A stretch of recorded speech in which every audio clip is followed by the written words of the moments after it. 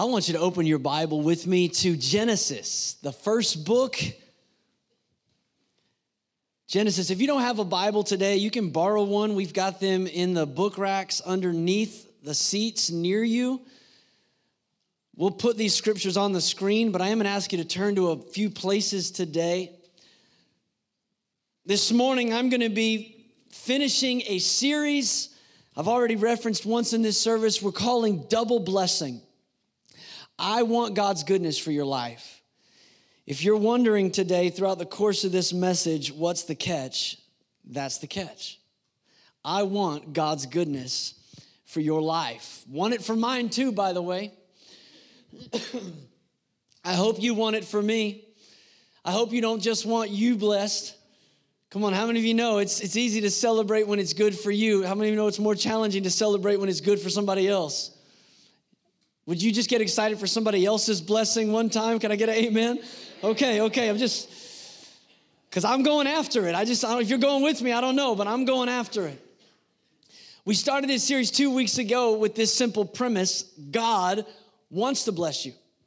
In fact, that's the reason I had you turn to Genesis chapter 1, because I want you to see that in the very beginning, God had every intention of blessing his people.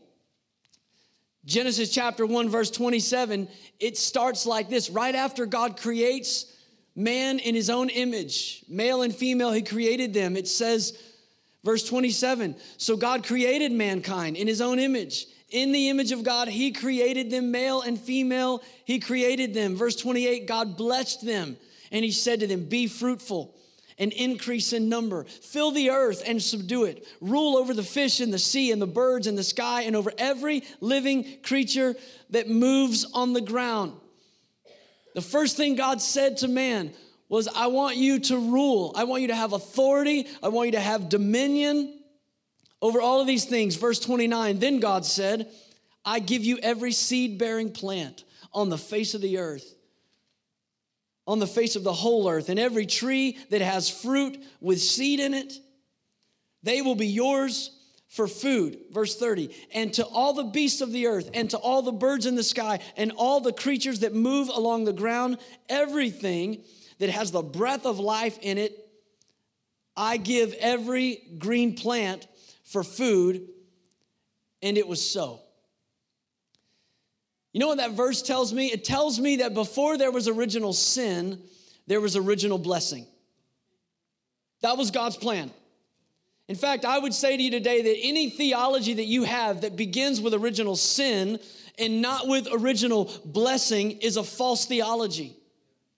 And it dishonors the heart of our Heavenly Father. God is a good God. Somebody ought to say amen to that today.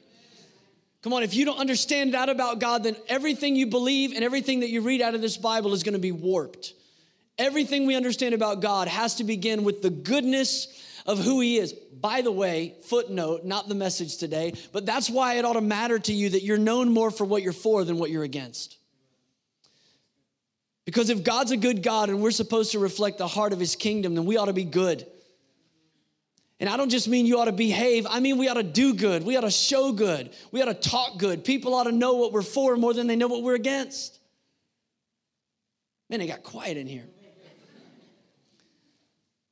The reality is we could all pick apart the things that we're against, but God has called us to be a blessing.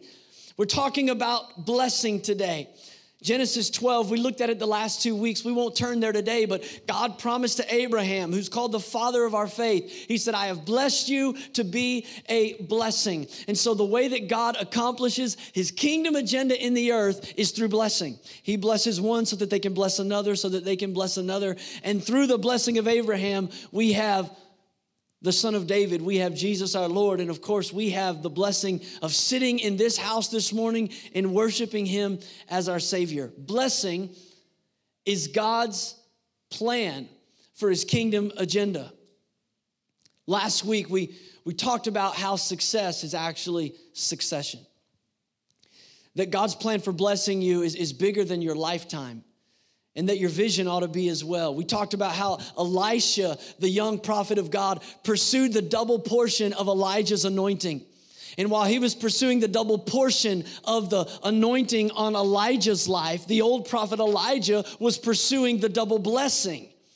And the double blessing was the moment that he saw the anointing on his life translated into the double portion in the life of the next generation.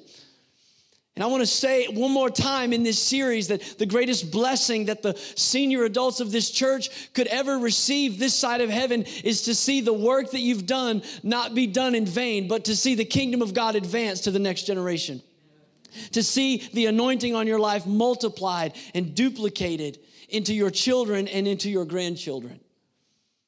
See, the double blessing is not just seeing God's blessing come to you. The double blessing is seeing God's blessing flow through you. How many of you want a double blessing in your life?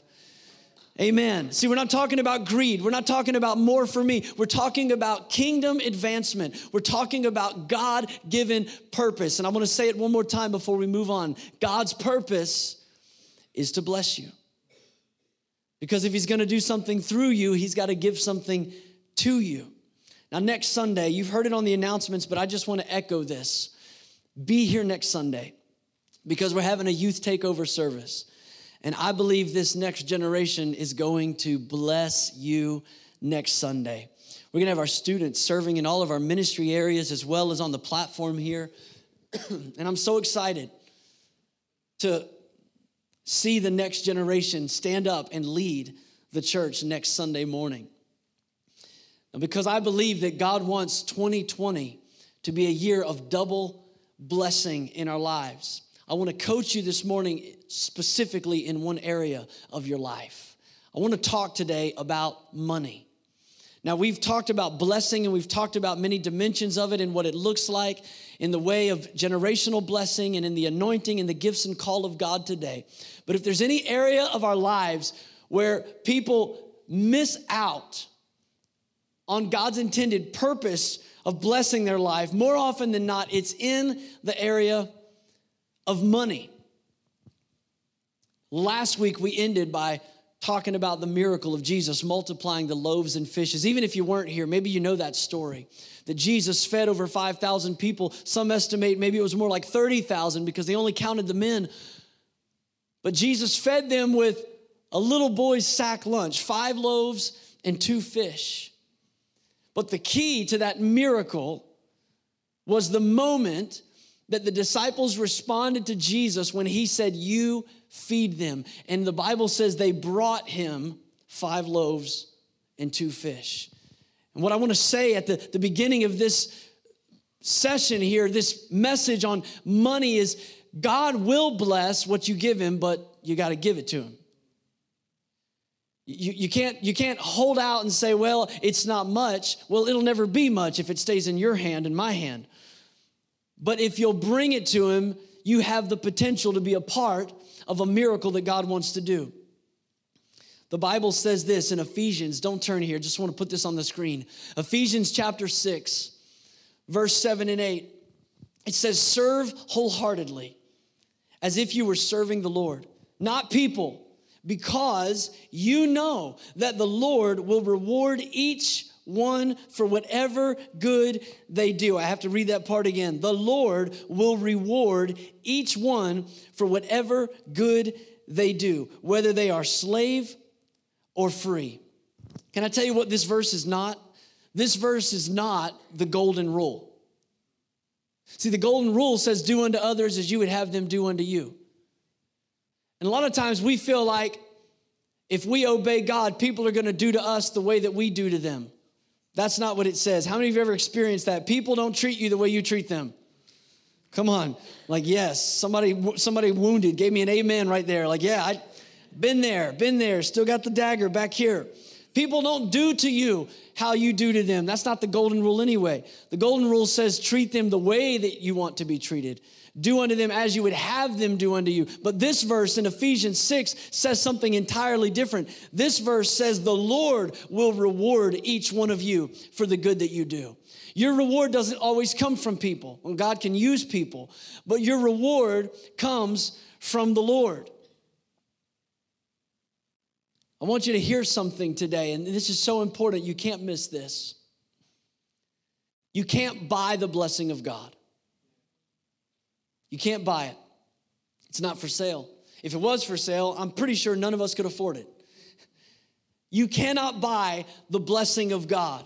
Listen, giving of your resources, it can't purchase the blessing of God, but what it can do is it can position you for the blessing of God.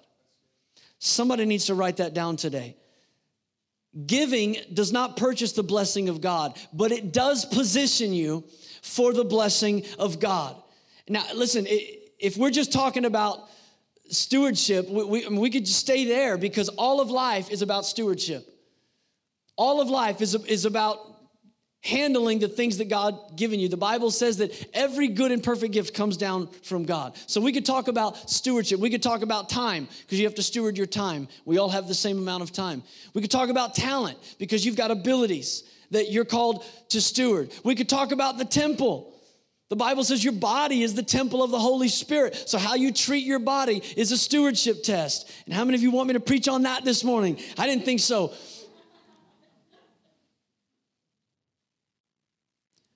But the reality is, all of those things, our time, our talent, our treasure, the temple, those are expressed through how we steward our treasure.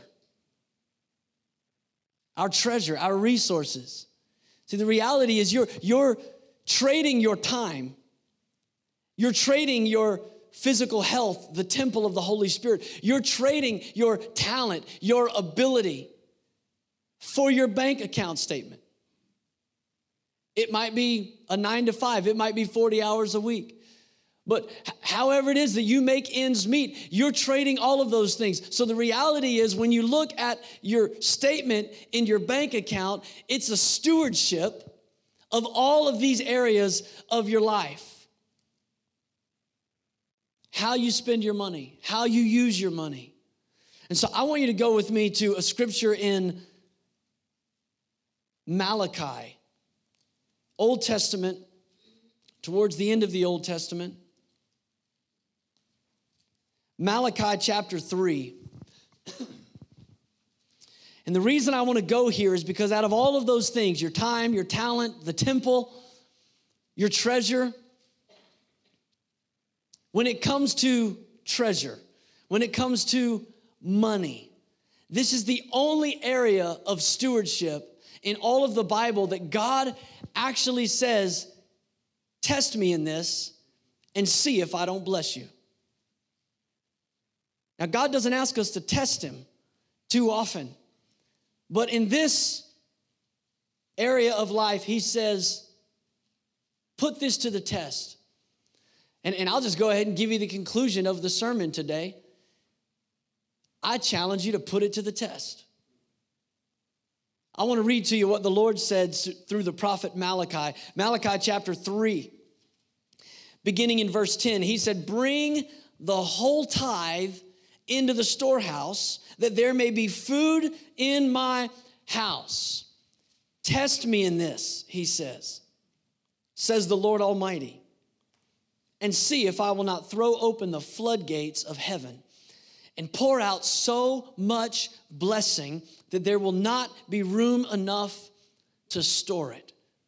Verse 11, I'll prevent pests from devouring your crops, and the vines in your fields will not drop their fruit before it is ripe, says the Lord Almighty. Now don't get lost in translation here. This is a promise in God's word for you and for me. It's spoken in a time and in an era that's an agrarian culture. They didn't receive a pay stub or a direct deposit.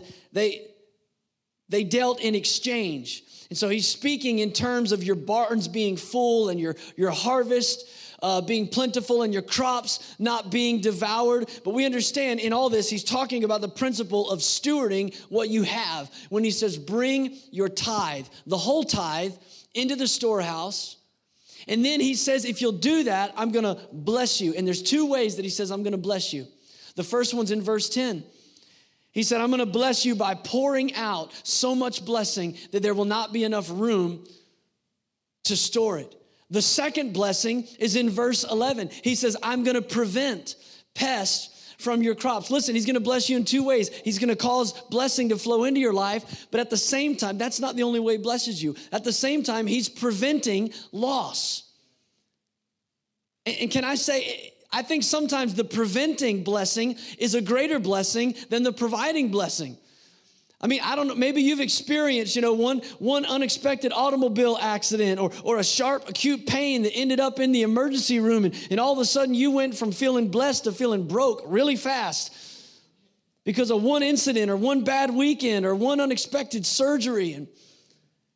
And you have no idea what preventative way God has blessed you. It's a double blessing. He says, if you'll honor me in the tithe, I'm going to double bless you. I'm going to pour out and I'm going to prevent.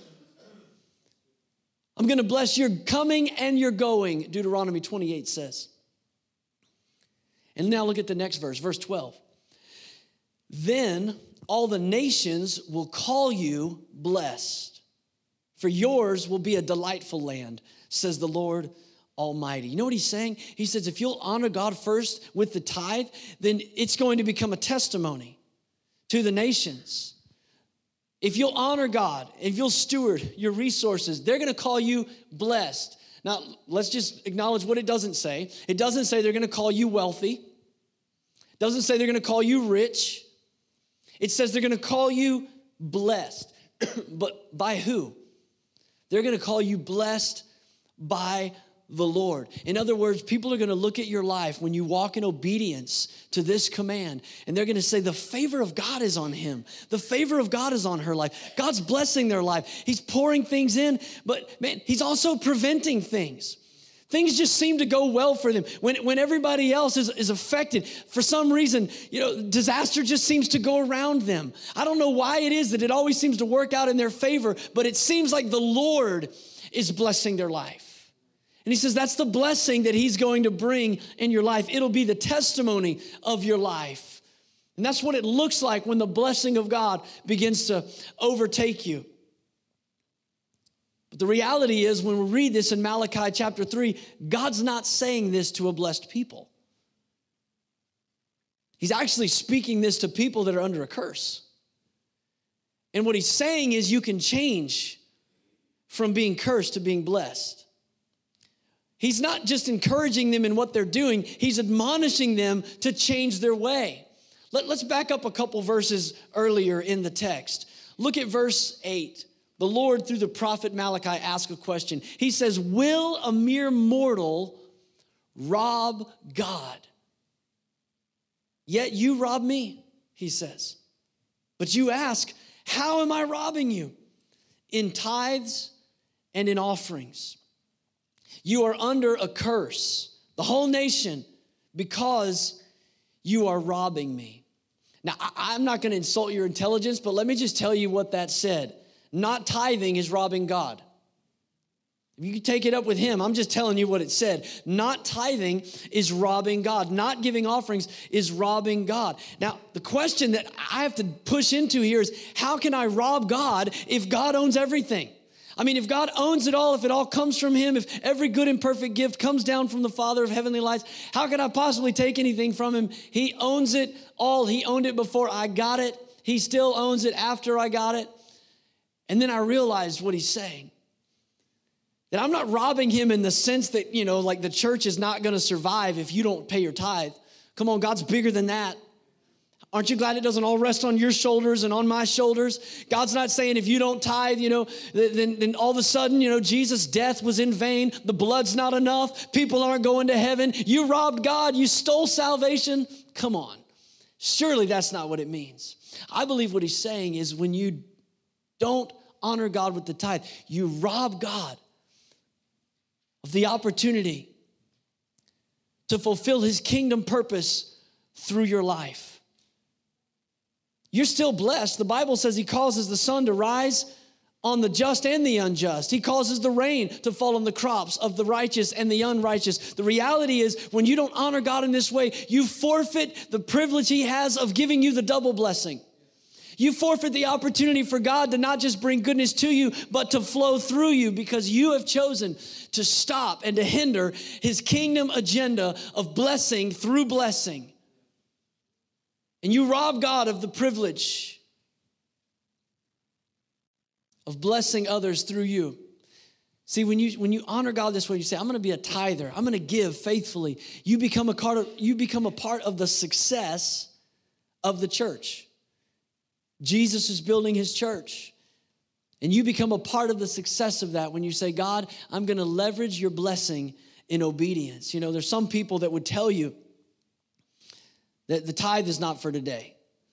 And they would be dismissive of maybe most of what I've said today on this one thought. Yeah, tithing was in the old covenant. Tithing is Old Testament, and we're under the grace now. We have a new covenant, and that's not for us. And so let me just speak to that for a moment. And first of all, let me just say, I don't really care if you believe in tithing. Just felt like I needed to get that out of the way. And the reason I can say that is because you have a bigger question to answer than I believe in tithing, or you have a bigger question. And I'm going to get to that question in a minute. So I don't care if you believe in tithing. We'll get to the question you have to answer in a minute. But first, let me tell you why we do believe in tithing as a practice in the church. First of all, tithing, it predates the law. So to say that the tithing is old covenant and law, the tithe is actually older than old covenant. It's older than the law. The Bible says in Hebrews chapter 7, in fact, go there with me. I want you to see a few verses. New Testament, book of Hebrews, chapter 7. What it's describing is actually a situation that happened in Genesis chapter 14.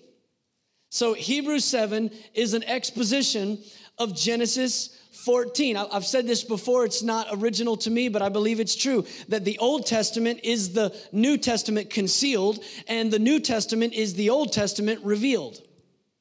And so if you don't understand something in the Old Testament, read the New Testament. And if you want to understand the significance of what you're reading in the New Testament, read the Old Testament. And so when you get to Hebrews 7, we get an exposition of Genesis chapter 14. And in Genesis 14, Abraham paid tithes to Melchizedek, the priest of Salem. Melchizedek's name means king of righteousness. His title, priest of Salem, means king of peace. So he's the king of righteousness. He's the king of peace. Many theologians believe that this is a theophany. We've talked about these before. A theophany is an Old Testament manifestation of the pre-incarnate Christ. In other words, the Bible says that God existed, Jesus existed, the Spirit of God existed before any of us. Jesus was there in beginning. All things that were made by him, through him, and for him, Colossians says. And so at his prerogative, he could have shown up at any time in human history.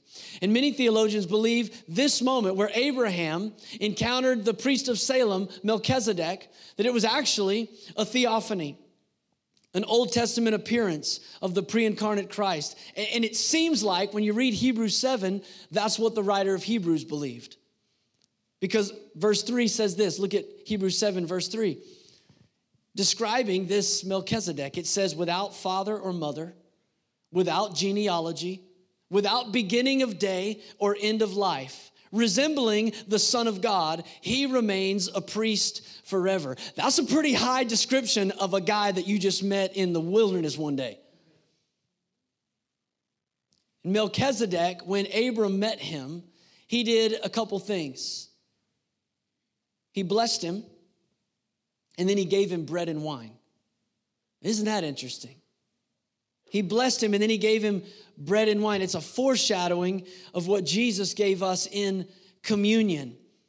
And then in response to the blessing of Melchizedek, Abraham gives him 10% of everything that he owns. He gives him a tithe of all that he owned. Now, Hebrews tells us this, and we're going to read this in just a moment. Hebrews tells us that Jesus is not a high priest according to the Levitical priesthood. We don't have time to go back to it, but last week we talked about the Levitical priesthood and how God had ordained them to take the place of the firstborn. And so they had the double blessing of God. They were the firstborn of Israel. And out of the Levites were chosen the priest under Aaron, Moses' brother. He became the high priest, and generation after generation, all the priests came from one tribe, the tribe of the firstborn, the Levites. But this story tells us that Melchizedek didn't come from that tribe, and yet he was called a priest. Jesus, the Bible says, is a high priest. He's our great high priest because he made the once and for all sacrifice for our sins when he died on the cross. That's why we don't show up at church on Sunday with a lamb or a goat or a couple turtle doves. Aren't you glad we don't have to make a sacrifice for our sins today? Because Jesus is our great high priest. He made a once and done sacrifice for all of us. But the Bible says right here in Hebrews 7, he's not a high priest in the lineage of the Levites. In fact, it says he's a high priest on the basis of the power of an indestructible life. All those Levites, they lived and they died. And before they could even sacrifice for your sin, they had to sacrifice for their own sin because they were sinners. And so what does the Bible do in Hebrews 7? It points past the law. It goes all the way back to this man who Abraham met in the wilderness.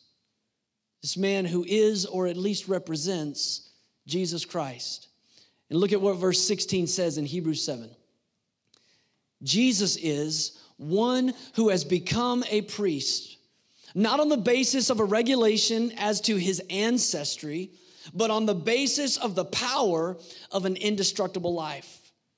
Verse 17, for it is declared, you are a priest forever in the order of Melchizedek. This is what's declared about Jesus. Verse 18 says, the former regulation is set aside because it was weak and useless.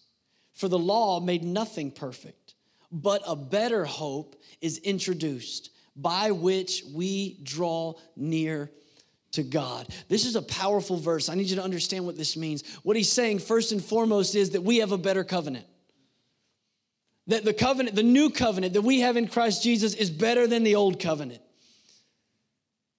Because our sins are fully forgiven. They're not atoned for. They're not covered for a year until next year when they have to do it all over again. No, they are forgiven. The Bible says your sins are as far as the east is from the west, to be remembered no more. God has hidden them behind his back.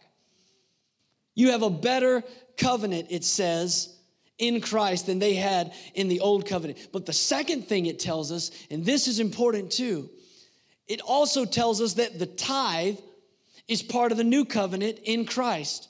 Because the tithe was not established in the old covenant, in the old priesthood. The tithe was established in the priesthood of Melchizedek. And if you take the time this week to read Hebrews chapter 5 and Hebrews chapter 7, it emphasizes that Jesus is a priest forever in the order of Melchizedek. So it tells us that the tithe, it predates the old covenant and the law. Secondly, this ought to be consequential. Jesus said you should tithe. Some people, why didn't you just start with that, Pastor? Could have been a lot shorter message. Oh, well, Jesus said it then, okay. Matthew chapter 23, verse 23. Jesus is rebuking the religious leaders, and he says, woe to you teachers of the law and Pharisees, you hypocrites. You give a tenth, that's a tithe. You give a tenth of your spices, mint, dill, and cumin. But you have neglected the more important matters of the law, justice, mercy, and faithfulness. You should have practiced the latter without neglecting the former. What is Jesus saying? He's saying what I said at the beginning. You can't buy the blessing of God. First and foremost, that's what he's saying. You can't buy it. Listen, hear me today. Please hear this. God is not after your wallet. God is after your heart. And what they were doing is they were giving the tenth of their resources, even down to the spices. Could you imagine being that anal about your tithe that you go to the spice rack? Can I say that on Sunday?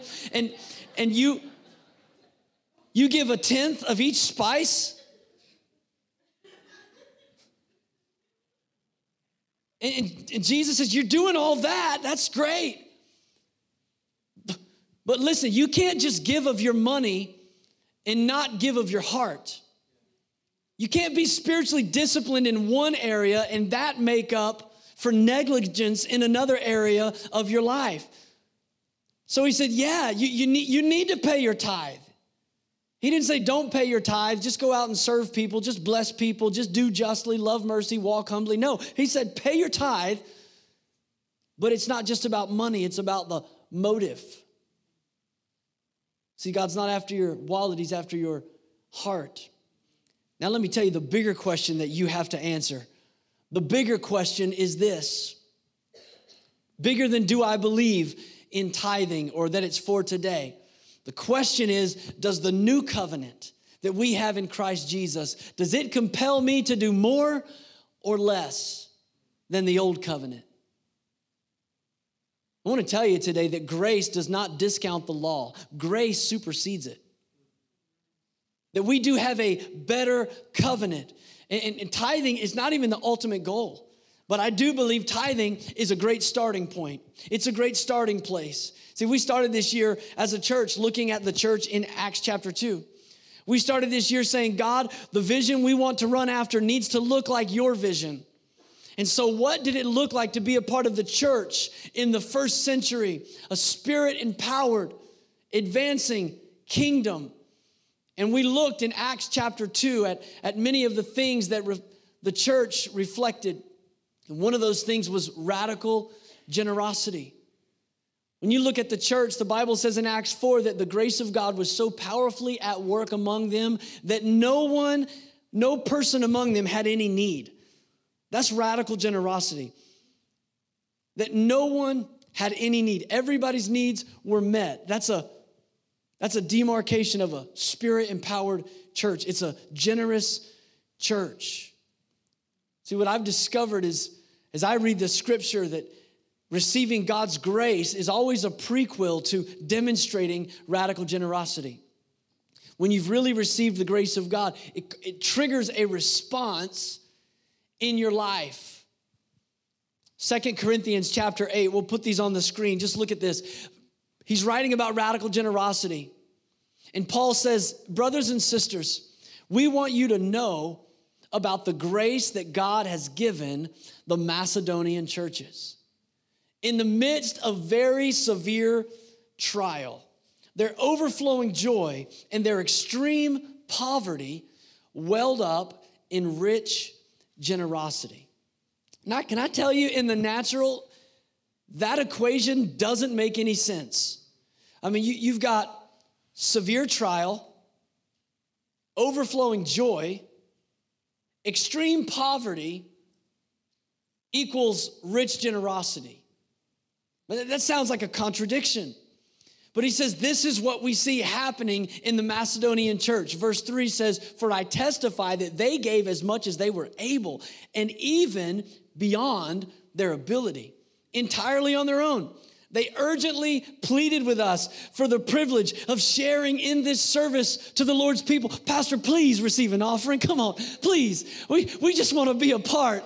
Please receive an offering. I can't believe we got to wait till the end of the worship to receive the offering. Come on. He said they urgently pleaded. They wanted to be a part of the work. And what did Paul say was the reason for him writing this? Just put verse 1 back up there again, because I want you to see why he said this. Look, he said, we want you to know about the grace that God has given. We want you to know about the grace. See, when you've experienced grace, when you've encountered the blessing, it's a trigger for generosity. And Paul's writing, he's saying, you got to know what grace is producing in these people. I mean, this is amazing. They don't even have anything, and they want to give anyway. I mean, they're under pressure. They're suffering. And they have joy. They're broke, and they're generous. Why? Because of the grace. I want you to know about the grace. Jesus talked about the power of an encounter with grace and the effect it would have in Luke chapter 7. In Luke 7, Jesus goes to the home of a man named Simon. He's a Pharisee. He goes there to have dinner. And as they're having dinner, a woman that we know as Mary comes into the room where they're eating. And the Bible says that Mary falls down at the feet of Jesus.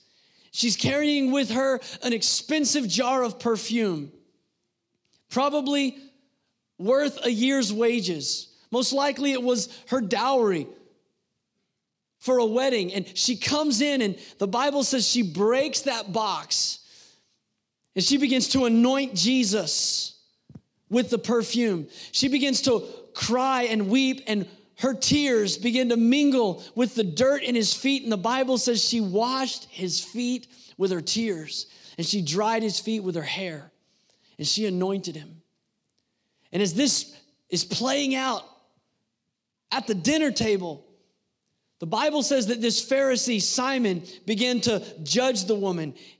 First he judged Jesus because he said, I can't believe you don't know what woman this is. You're a prophet. If you knew what kind of woman this was, you wouldn't let her do what she's doing. And while he's judging Jesus, Judas is judging the woman. He's going, I can't believe you'd waste that perfume on his feet. We could have used that for the ministry. But look at what Jesus says about it. John chapter 7, verse 44 says, Then Jesus turned toward the woman and he said to Simon, Do you see this woman? I came into your house. You did not give me water for my feet, but she wet my feet with her tears and she wiped them with her hair. You didn't give me a kiss, but this woman from the time I entered has not stopped kissing my feet. You did not put oil on my head, but she has poured perfume on my feet. Therefore, I tell you, her many sins have been forgiven as her great love has shown. But whoever has been forgiven little loves little.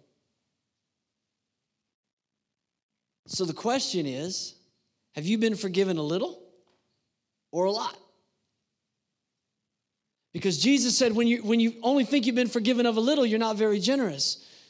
But this woman, she knows she's been forgiven of a lot, and that's reflected in her generosity. See, grace, a revelation of grace is a trigger for generosity. And if you're living your life like this, all pruned up and holding on to what's yours, and you're not living out of a place of generosity, you probably need a revelation of God's grace in your life. You might have fallen into the trap of thinking that what you got, you earned all by yourself. But when you wake up every day and you say, God, I don't deserve your goodness. God, I don't deserve your faithfulness. Lord, even the work of my hands is only because of your faithfulness in preventing sickness or disease. God, you poured out blessing when you gave me this job. Lord, you opened doors for me. I was born in the United States of America. I've got privileges that some people have never heard of. I have ice in my drink. Most of the world doesn't have access to ice. God, you're so good. Everything I have comes from you. See, that changes your thinking. And he said, if you've been forgiven much, you love much, you lavish much. Your revelation of God's grace is revealed in your generosity to others. Or you could say it this way. Grace is the genesis of generosity. Judas called what she did a waste. Can I tell you today, it's never a waste if you give it to God. It's never a waste. In fact, the Bible says in Proverbs, whoever is kind to the poor lends to the Lord. If you've ever given and then it was misused, it wasn't handled correctly, maybe you gave and your heart was right, and then it wasn't handled right, don't let that leave you jaded. Don't let that make you not want to be a generous person. The Bible says when you give to the Lord. In other words, the seed was sown in faith. If somebody's misused it on the other end and they said, I need gas money, and they went and bought drugs, well, don't let that make you a cynical person that doesn't ever want to bless anybody again. Be cautious. Be a good steward. Maybe go pump the gas next time, but come on. Hey, I'm just testifying now. This has happened to me. I followed somebody to the gas station because I thought, I just don't think they need gas. And I don't want to be a miser, but I just don't think they need gas. And so we got there, and I said, I'll fill it up for you. And I put about 50 cents in, and it topped off. And I was like, you got a full tank. They didn't need gas. They just wanted the money. But don't let that make you a selfish person that doesn't give. When you lend to the poor, you lend to the Lord, and He will reward you for what you've done. Every time you give, it goes to God. You know, my youngest daughter, Mally, we were talking about this week, and I realized she didn't always know who she was giving to. She wasn't sure if it was Jesus or Ted. Because when she was younger, you know, they would receive the offering in class and they would tell them, we're going to give to Jesus. And she would give her offering, and then they would take the bucket and they would set it outside the classroom on the floor. And then, you know, Ted would come and he'd take the bucket. And she knew she was given to Jesus, and she was observant enough to know that when she walked out of the class, it was gone. And so she just thought, when she was little, she thought that Jesus actually came during church and took the bucket. And I had to explain to her, no, that was Ted. But Ted knows Jesus, and he's going to give it to him, right? When we give to the Lord. I want to give you quickly 4 things. I don't have time to really expound on these, but I just want to tell you 4 things about our giving. And it's found in 1 Corinthians chapter 16, if you want to turn there. 1 Corinthians chapter 16, verse 2.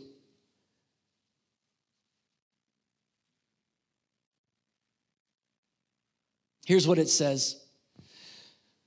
On the first day of every week, each one of you should set aside a sum of money in keeping with your income, saving it up so that when I come, no collection will have to be made.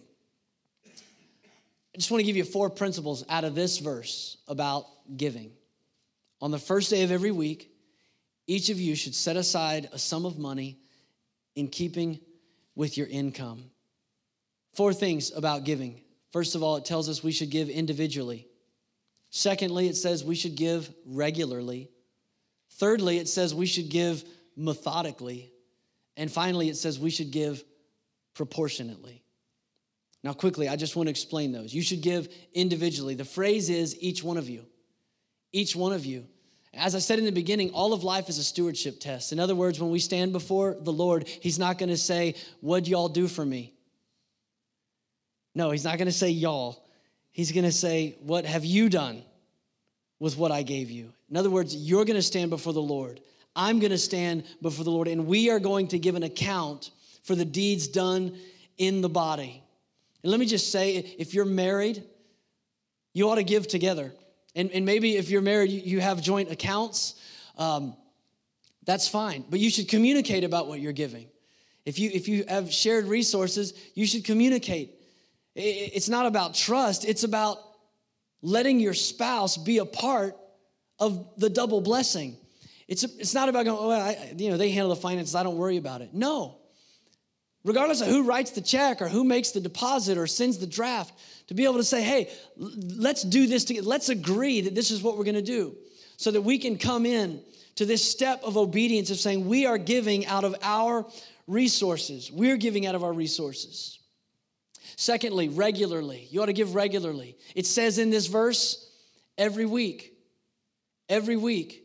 Now, listen, maybe you get paid bi-weekly. This is not being dogmatic. This is not saying that it has to happen every week. Maybe you get a check monthly. It's not about that. What it's about is consistency. This statement is saying you should be consistent. In other words, this is not impulse generosity. Now, I thank God for impulse generosity. Thank God for those moments that we just feel prompted or moved to say, man, you know what? I need to do something. Pastor Chris testified to the students in their service last Thursday night about a time that God just spoke to him to pay for someone's dinner at a restaurant. That's impulse generosity. And the Holy Spirit will give us those impulses. Praise God for those. But this is talking about something different. This is talking about consistency. Not having just a moment of compassion or empathy that triggers generosity. It's saying that our generosity should come from a place of faithfulness, not feeling. That nobody has to, show you a compelling video or put a lump in your throat or a tear in your eye for you to be generous. He says, no, every week. Just it's not feeling, it's faithfulness. It's regular. The third thing is methodically. He says on the first day of the week. I'm still looking at verse 2 here. On the first day. And then later it says in that same verse, set aside a sum of money. See, the tithe is called first fruits. So the idea of tithing, the word tithe, it's a mathematical term. It just means 10%, which means you can't say, I tithe 20%. Well, you double tithe. If you tithe 20%, that's awesome. But you also can't say, well, I tithe 2%. Tithe means 10%. But it doesn't just mean 10%. It means first fruits. In other words, it's the first 10%. See, Jewish farmers, when they would come into the harvest season, they would actually go out into their fields and they wouldn't harvest it all at once. They would go out and they would harvest the first fruits. And they would collect that 10% of the harvest and they would take it to the temple and they would bring that offering to the priest. And then, and only then, would they go back to their farm and harvest the rest of the fields. And according to the Levitical law, if they honored God with the tithe, they believed God would bless them with what was known as the second harvest.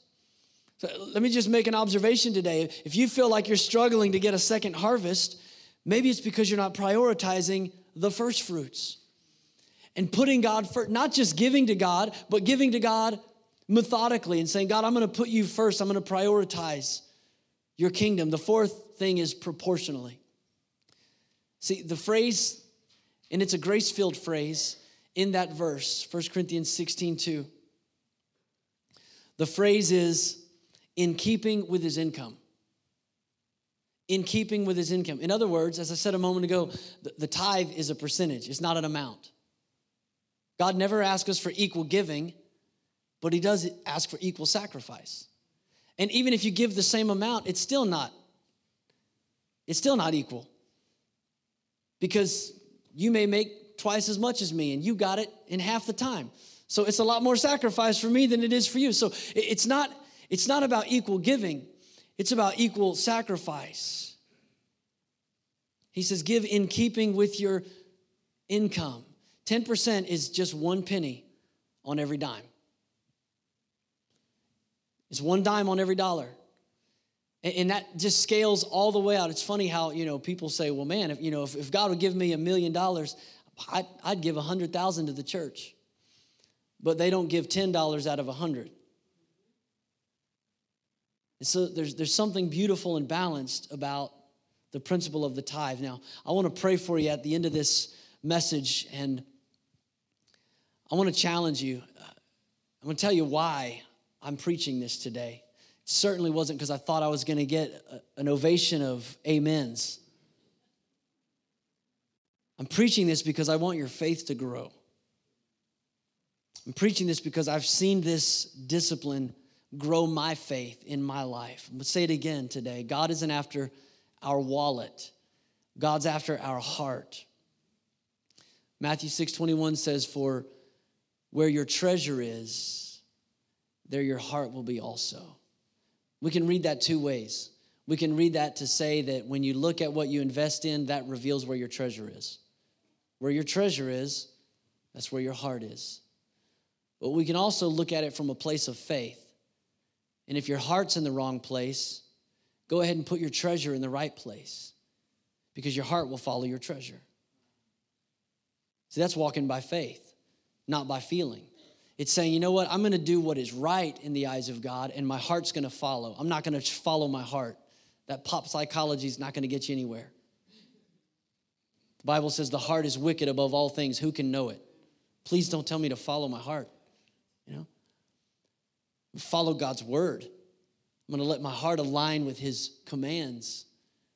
And I'm going to invest in the kingdom, and my heart will follow my faith. Tithing causes the kingdom of God to grow. I'm going to pray for you today, and I was thinking about this.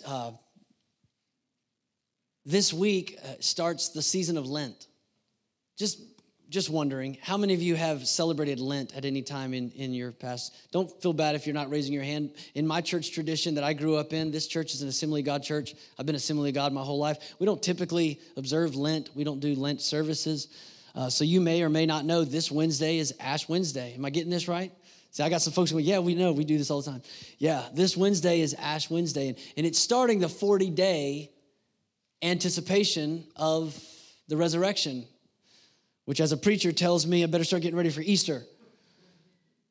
So it's 40 days, not counting the weekends. And it starts this Wednesday. And so a lot of people will do things for Lent to kind of prepare their heart. It's kind of modeled after the fact that when Jesus was preparing to make the ultimate sacrifice, he went into the wilderness for 40 days. He fasted. He was tempted by the devil, Matthew 4. And so people sometimes go into the Lent season saying, I'm going to give something up in honor of the Lord's sacrifice for me. And they might give up, chocolate until Easter or at least Good Friday. And they'll say, or I'm going to give up coffee, or I'm not going to eat meat, or, I'm going to give up social media. But I got to thinking about that. And if you do that and that helps you to draw near to the Lord, then do it. By all means, do it. But if you're giving up something that you probably should have given up anyway, that's not really a sacrifice. That's just self-discipline. Like, that's just doing what you should do anyway. I'm not saying it's wrong that you do it. I'm just saying, when Jesus went into the wilderness, he fasted food. Like, he gave up something that he actually needed. Not social media or coffee or chocolate. He actually made a sacrifice. Now, I'm not calling a fast this morning, but I do want to challenge you. I want to challenge you to actually make a sacrifice that is a sacrifice. And for the next 40 days or 6 pay cycles, I want to challenge you to do what we've been talking about and honor God with the first fruits of your income. I want to challenge you to honor God faithfully with your resources, to do it individually, to do it regularly, to do it methodically, and to do it proportionately.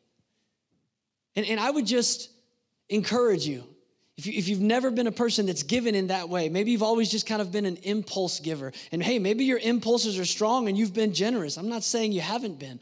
But if you've never moved past giving by feeling and started giving by faithfulness, I want to challenge you to say, you know what?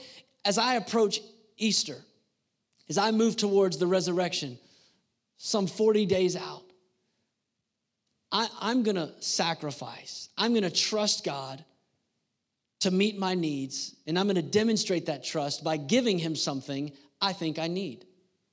I'm going to honor him with my income. Now listen, if you're already doing that, I want to challenge you to become like the Macedonian church, to move to giving radically. Radical generosity is what Paul talked about when he said they gave as much as they were able and even beyond their means. But I want to challenge you today to trust God in every area of your life. And know this, all of life is a stewardship test. All of life is a stewardship test. This one area communicates our heart to honor God in all these other areas. So I want to ask, if you would, just bow your head with me right where you're sitting.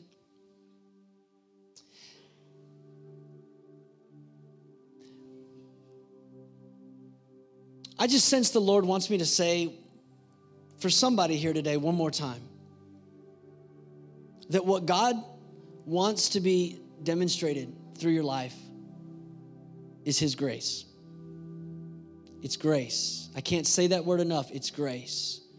Maybe you came into this service today and you've kind of got a position already in your heart. When you hear somebody even say the word tithe, it's like a legalism flare fires off in your mind. And you just think, oh, that's not for today. I can see what they're doing. They want to manipulate me. Listen, grace. God wants you to receive the fullness of his grace. blessing upon blessing. And he does it for a kingdom purpose. He wants to bless through you. Father, today, I just thank you for your presence that's here this morning. Thank you, God, that you want to cause each of us to grow. For some people, maybe they're right now in a position financially, they're so upside down that there's not anything left once the bills are paid. And the idea of giving 10% of that to you would just sink their faith. God, thank you that you are gracious and you lead us from where we are to where you want us to be. That may not happen in one step. It may not happen in one day. It may not happen in one pay cycle. But God, cause us to grow in the grace of giving. Lord, we can't purchase your blessing, but I pray that as a church, Lord, we would posture ourselves for the double blessing of God. Thank you for the grace to grow in this area. In Jesus' name. And everyone said amen.